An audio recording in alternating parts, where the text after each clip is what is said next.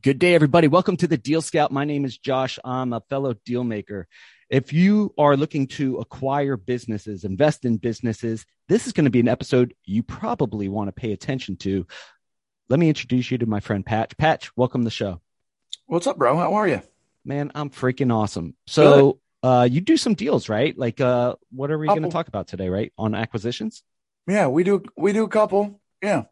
Yeah. How many acquisitions would you say you did within the past maybe Uh, year or two? well, I've done 104 in the last 3 years, so I'm picking up speed. Doing 4 to 5 pretty consistently every quarter. There are some where I'll pick up speed because I'm doing the same kind of acquisition on the same thing. So sometimes I pick up a little bit of speed here and there. And then I help other people too. So it's pretty fun. I'd like to do more. you know, Right. I'm trying to I'm trying to do more. So I don't know. Well, cool. All right. So talk to us about, we'll get into the details of it. We'll get into the trenches, but talk to us about how you got started in the game, because your background is not in business acquisitions, private No, business acquisition. no. And I'm fairly young as an entrepreneur too. I've been a full-time entrepreneur for 4 years. But I did a lot of time in the military, and then I kind of came out of the military and fell on my face and really didn't know how to fit in and didn't know how to talk to people. And, it's just for me, I kind of went to the entrepreneur world because I had to build a life that I could live within. Like it felt like when I got out, all the rules changed and they were different, weird rules. So I started building my business basically off the same principles and concepts that I knew from the military. And then, it was weird in the very beginning. I just kind of happened into it. I acquired a company that just needed a little bit of help. And when I built my marketing company, which is how I kind of started, when I built that company, I didn't understand all the agency stuff that I was going to run into that was not favorable. I thought like, I didn't know any better. Yeah. and I was too dumb to know, that you couldn't build a business as fast as I was. I mean, everybody else told me that was a pipe dream. And I was like, P&L looks pretty good, bro. So I just didn't know any better. And then next thing you know, I started acquiring companies basically because I got tired of constantly, I would grow somebody else's company and then they would exit and I wouldn't go with them. Right. And they wouldn't even give me a steak dinner. It was like, thanks, bro, I'm out. And, they move away a lot of times. It was crazy. And we had a couple of those in a row. And then next thing you know, it was like you grow other people's companies and then they take all the marketing in-house. And I was like, you know what? I don't like this. I don't like this whole agency thing. As a matter of fact, I fired all my clients and I just started acquiring companies for the sole purpose of applying my marketing stuff to it, but having a little bit of ownership in it, so that I couldn't be replaced by internal teams or, the company couldn't be sold away from me and all that kind of stuff. And I don't know, it was kind of like this accident that turned into I don't know, a habit. And then now it's just the only way that I do it. It's weird. Now it's an addiction. It went from a habit, an accident to a habit to now you love buying companies, right? Yeah. And you love growing your ecosystem, right? So talk to us about why are you buying different types of companies and how they kind of work together? Well, I kind of use a combination between the Berkshire Hathaway model and the Virgin model. And it's kind of weird because most people don't like to be running splits. And what I mean by that is like a bank doesn't like this kind of thing. Like a real estate investor typically doesn't like the kinds of things that I go after. You probably couldn't get a SBA loan on some of the things that I go after. You just can't do it because it doesn't make sense on paper. But I'll give you a great example. I just acquired a fractional CFO company. Well, the company by itself does not look good on paper. The owner, they did about let's say they did $1 million last year. I think it's just under, but let's say that for the sake of round numbers, they did $1 million last year. The owner only made 80, right? But I acquired the company. Then I have 49 other companies. 36 of those immediately I moved over to their CFO, fractional CFO stuff to alleviate some of the burden on my team. Well, they went from, let's just say for the second round numbers, they went from $100,000 a month to, I don't know, probably $220,000 a month, because I'm still running the bill. I'm still paying the invoice from all of my other companies, but I just doubled and a half this company overnight. That company probably would not look good on paper to a bank because there's not a lot of profit left over the way that they've always been doing it. But now they have a huge influx of cash. Now we're doing individual marketing or marketing for all the individual CFOs plus the company that kind of directs them. Plus, we're doing all this new outreach in areas that I already have penetration in the market. And we're talking about, like how fractional CFOs can be part of the younger entrepreneur's journey, right? You need somebody to be paying attention to the finances, but you may not need a full-time person. So what if you could just get like an hour a week or 2 hours a week and you get a much cheaper bookkeeper, and then they run the numbers through the CFO, and they kind of prep them for everything you're going to need for the CPA and like all that kind of stuff. So on paper, that company does not make sense. Why would you acquire a company that the owner is only making $80,000 a year?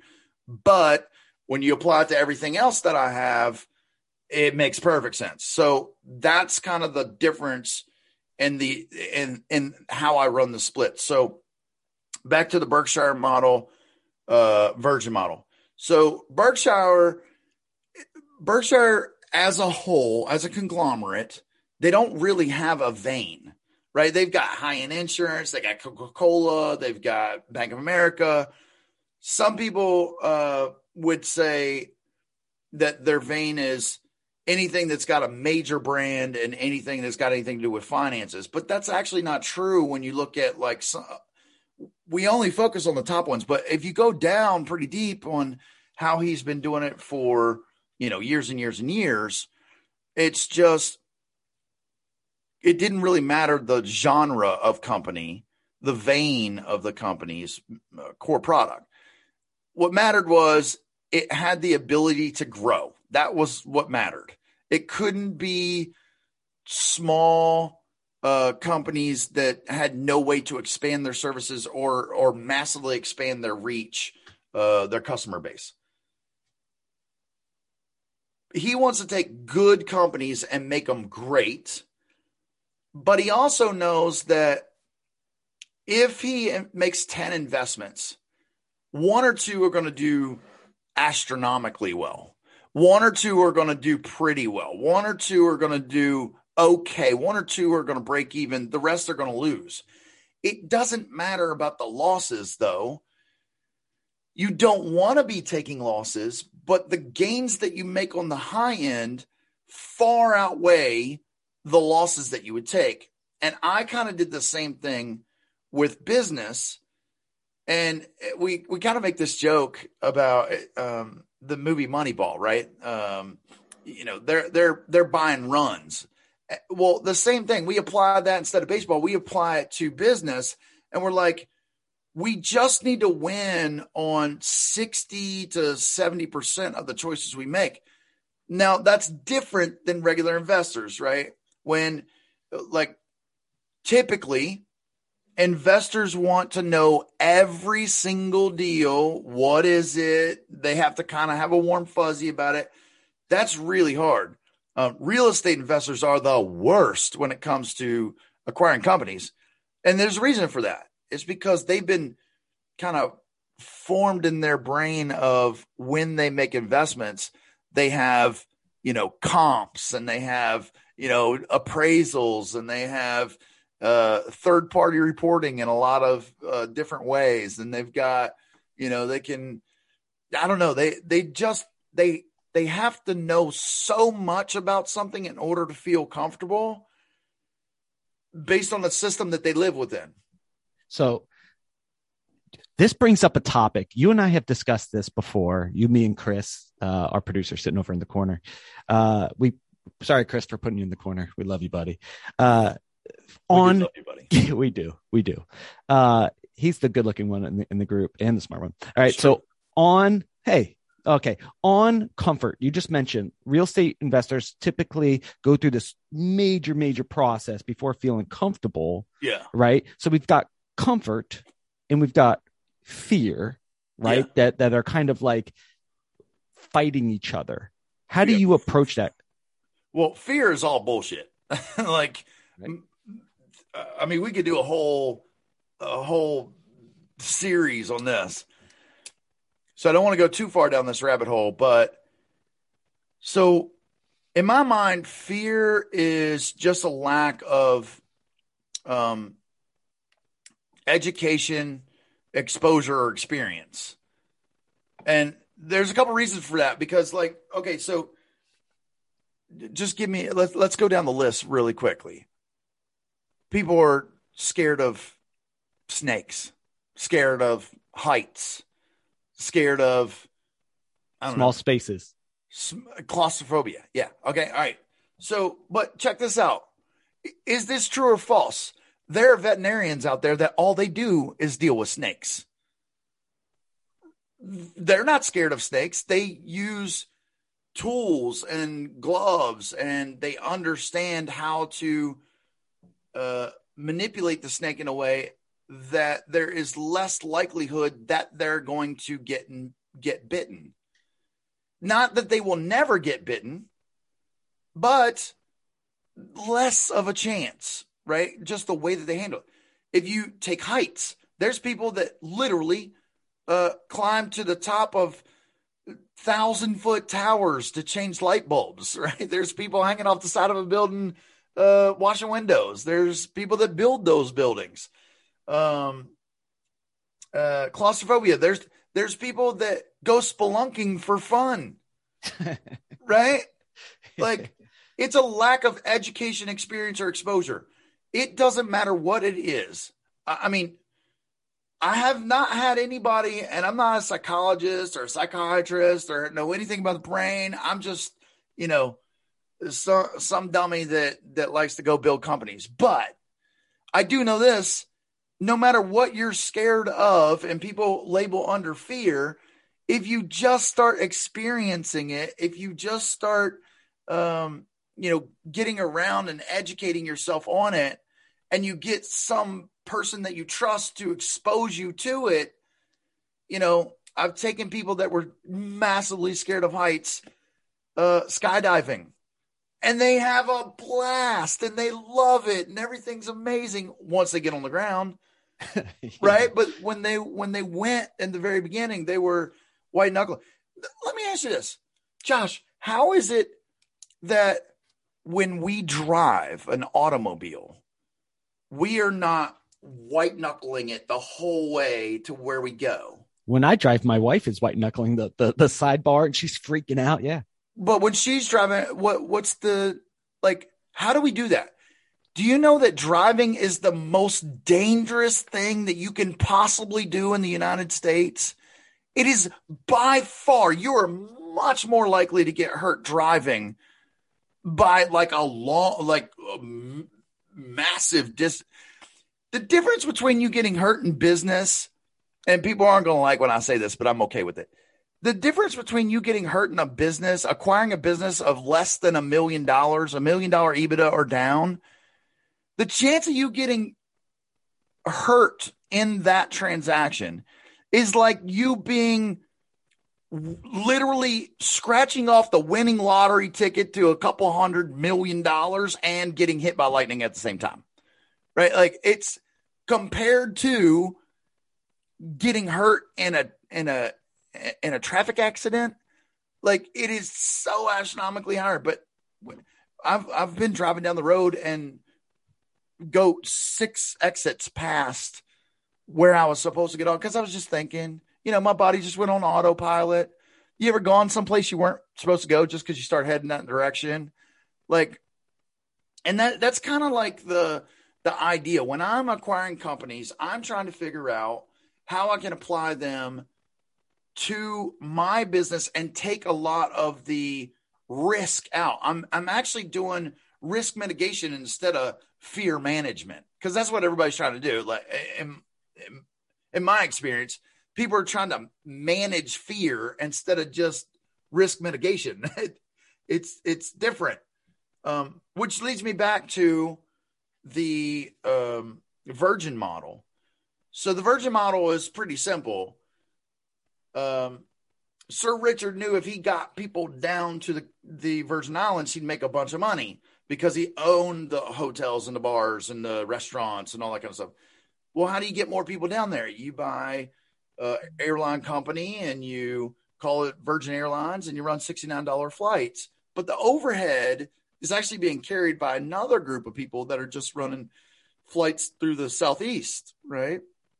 And then how do you get more people to buy those tickets? Well, you buy a failing travel agency and you give a bunch of new training, and then you give a bunch of bonuses for people to take those $69 flights or to sell those $69 flights.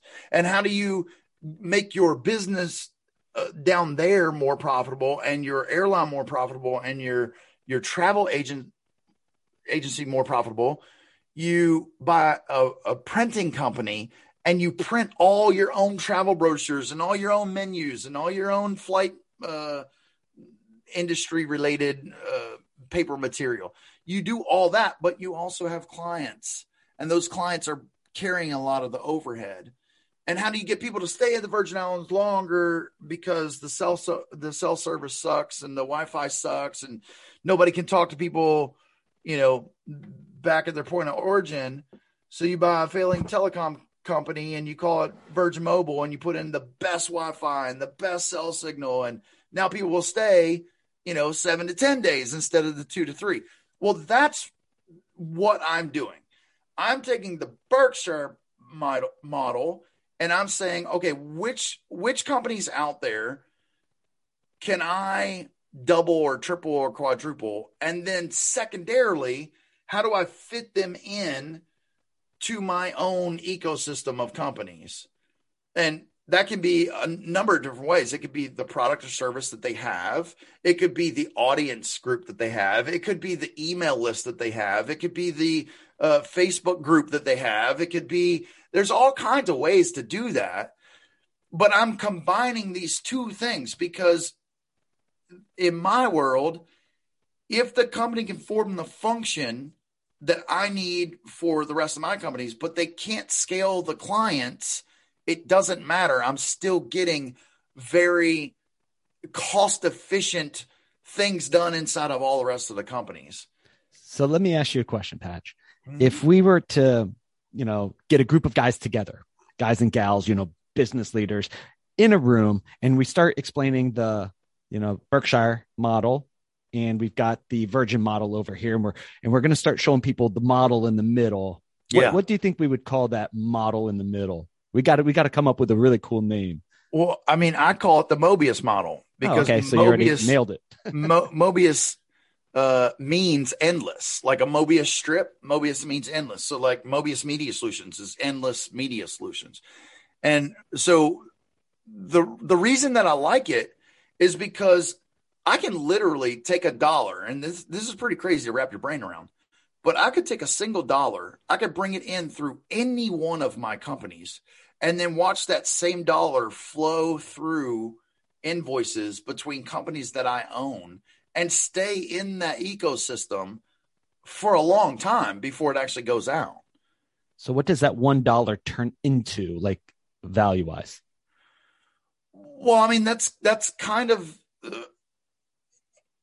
if you think about this open-mindedly, and don't try to nitpick this down, but actually that is the representation of I'm experiencing uh more power for my dollar when I, as the conglomerate, can spend a dollar. I bring a dollar in my, let's say we sell a product. I bring in a dollar of profit. I use that dollar. I buy something else from the next company. You had a write off on one side because you spent it on the other, right? But now you have increase in revenue in this company. And then you do it again, and now you have increase in revenue. You do it again, you have increase in revenue. And that again could be I wanted to do a website upgrade. So I brought the dollar in because I sold a product on an e-commerce site. I needed to do a website upgrade, speed optimization. So I go to my web company and I get a service and it costs $1. Then that company, that website company, wants to do an event and needs some t-shirts. So I spend the dollar in my print company, and now that same dollar has gone through 3 companies before it's realized as profit. What I'm actually doing is I'm increasing the revenue of a bunch of companies at the same time with the same dollar. That is like compounding interest within your own companies. If we were doing it on Ethereum, right?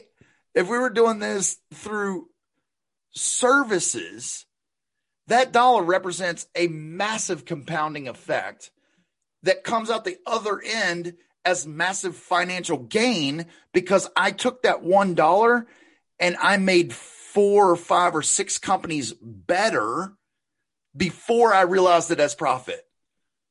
Right? It is a crazy snowball effect when you're doing that. Because let's say I changed that $1 to $1 million. Right? And now I just passed $1 million through 6 companies before it was realized as profit somewhere. Oh crap. Like you're moving some financial goodness at scale. The line item on your P&L is financial goodness. Exactly. Got for it. sure. All right. So when we look at fear, I want to repeat this because this is really cool. Fear, you say fear is bullshit, and it comes from a lack of education, experience, exposure. Yep. How could one start getting, like I'm out there and I'm like, man, I started out as a real estate investor and I want to get into business acquisitions to diversify, to have some fun. Yeah. I like business. Like it's fun. Business is fun. Yeah. Right. Where's a good place I could go to start getting some education, start learning about the process? Because it seems scary. So I mean, Roland Fraser has a really good course, the Epic course. And full disclosure, I do teach on that. But it's probably one of the best ones that I know of that is course related. But we also, every once in a while, I get, a group of people together and we go somewhere fun and just kind of make a weekend workshop of it. And I've seen a lot of really cool deals happen like that, but this is not the stuff that you learn in school. This is not the kind of stuff that you can't do the same thing over and over and over and over again because the kind of the rules change. Excuse me. God bless you. Just to let you know, we do not edit sneezes out of our show. Okay, that's fine. My face blew up. I'm okay with it. But you kind of have to change. And I'll give you a great example of that. In 2020, and even kind of now, there's a lot of businesses on sale that don't know they're for sale. And it's because a lot of the brick and mortar places, they're just now trying to get back on their feet because whatever city they're in or state they're in closed them down for a while. So they're kind of behind the curve. And that's what Epic was kind of all designed around was, there are companies out there that are struggling. If you can help them bring on a new way or, whether that is taking a company that was brick and mortar only and helping them get online because you had the online skills. They obviously don't, or they would be online too. So that's one way. And then the other thing I think is like, you just got to get, you got to get around people that are doing it in a lot of ways. I mean, to that, the fear quote, education, experience, or exposure. Let's say it's not even businesses. Let's just say I'm a buddy of yours and I come up to you and I say, Josh, could you help me understand how to do a really good podcast? I'm scared to death to launch my own podcast because I just don't know what to do. And you're like, okay, no problem. First, why don't you just come on my podcast and we'll just chit chat a little bit and you can kind of see how I keep the conversation going. And if the conversation's good, we keep doing it. If the conversation's bad, I just kind of interrupt and change the direction, or I might ask a question and then drill down several layers on that question. It'll give you good experience on how to launch your own. And by the way, here's my checklist that I use in the background. And I tell you what, I'll do the first couple with you so that you kind of get it under your belt. Well, what you just did was you gave them education, experience, and hopefully you ushered them through the exposure. Yeah. Right. You have to usher somebody through the exposure. You can't just say, just go do it. That's what all the gurus say. You just gotta do it. Well, yes, you do have to do it, but you also have to wake up in the morning. You also have to put clothes on before you get on your podcast. The thing that helps them is if you've never shot a gun and I take you to the range and I help you through it, that is very different than me saying, here's a gun, there's the range. You just got to do it in both cases, but there is a way that I can make that experience better for you. And that's why I said, if you're going to acquire companies, you need to be around people that are doing it. You need to have the conversations around it. You need to in my opinion, don't go read all the business books from the 70s and 80s for your concept of what business is. Because we've had this really cool thing called the internet come along since then.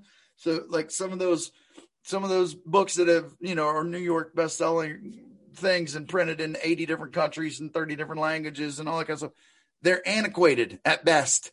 There are new ways that you can acquire businesses, and there are new ways that you can grow businesses.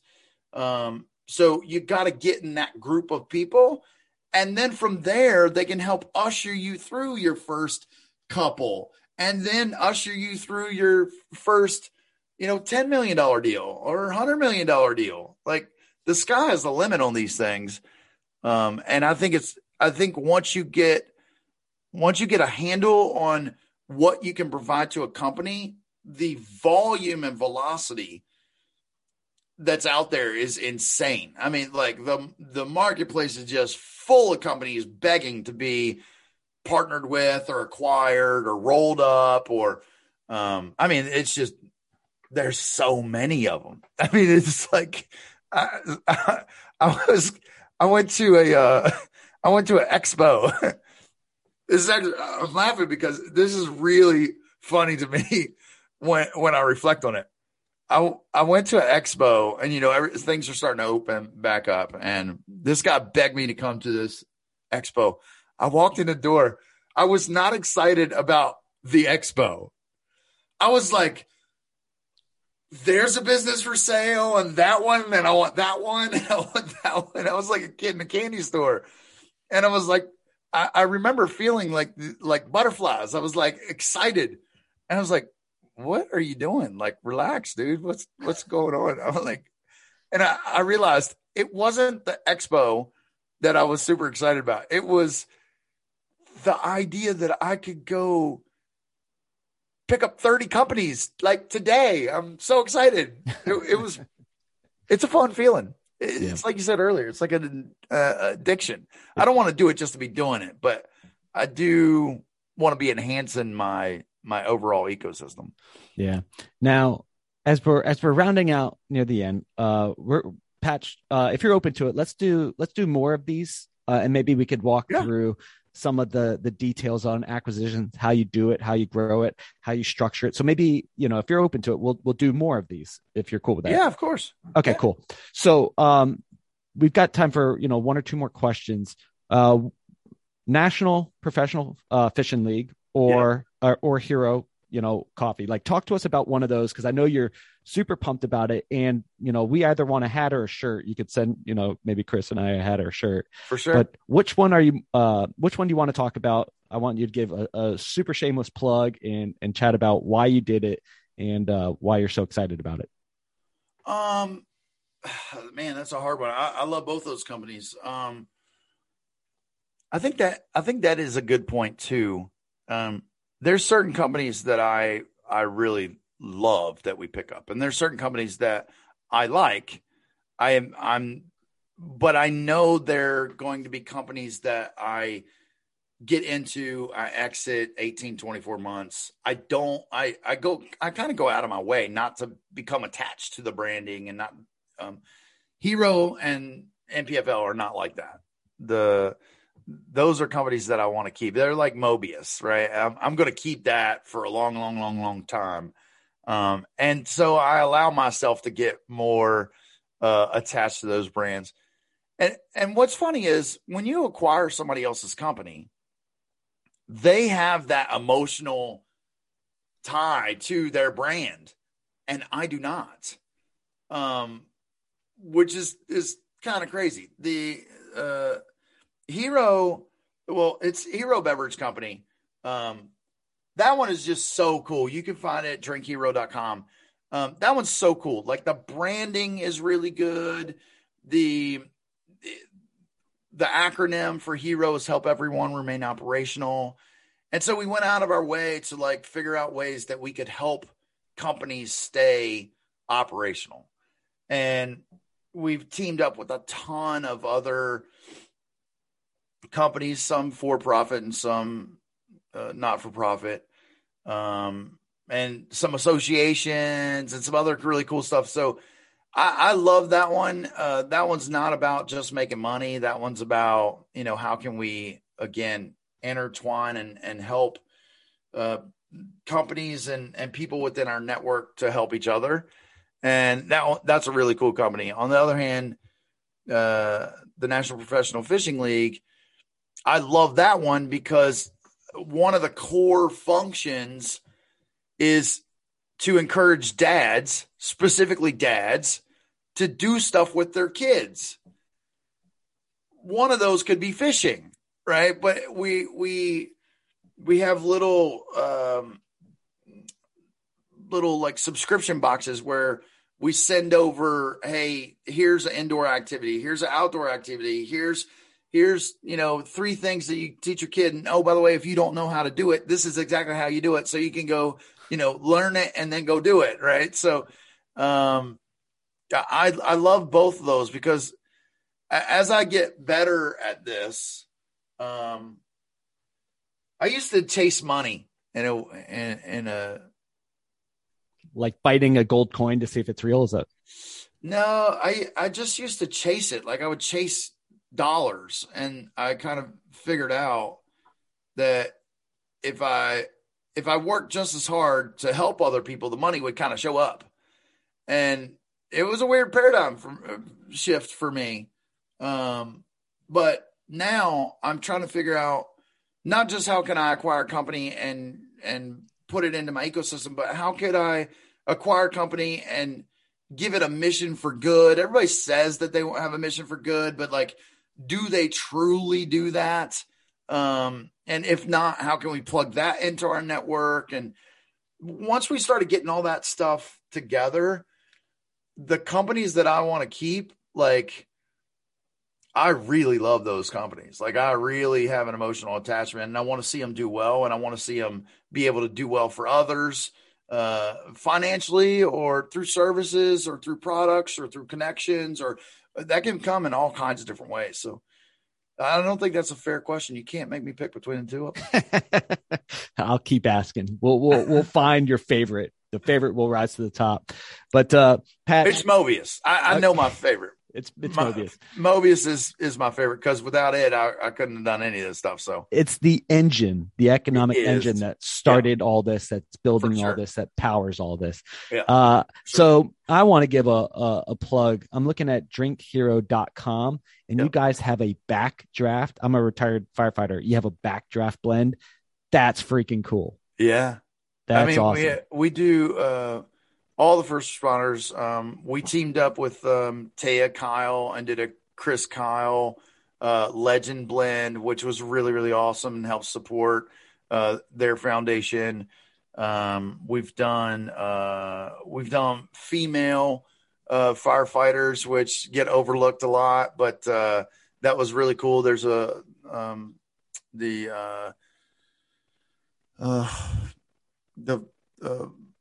I'm going to mess this up and I apologize.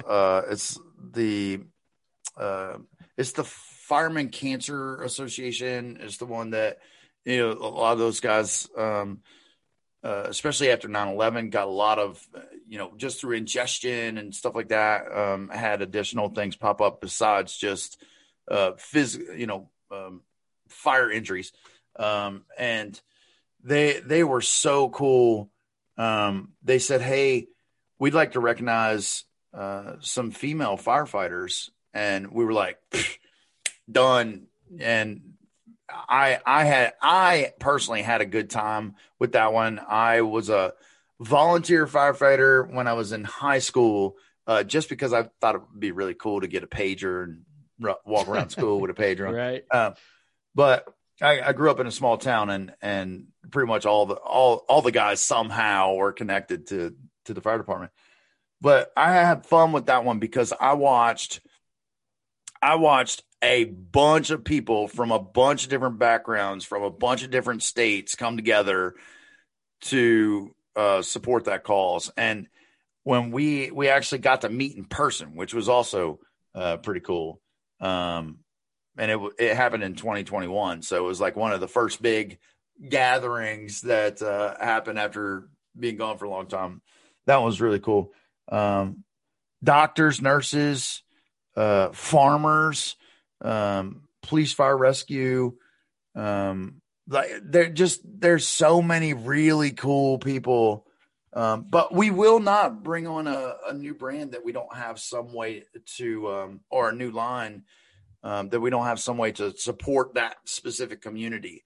We just won't bring them on. So that's a fun company. It really is. Dude, some companies you get into, and my rule is, most people are talking about working in the business or on the business. And I'm always talking about working above the business.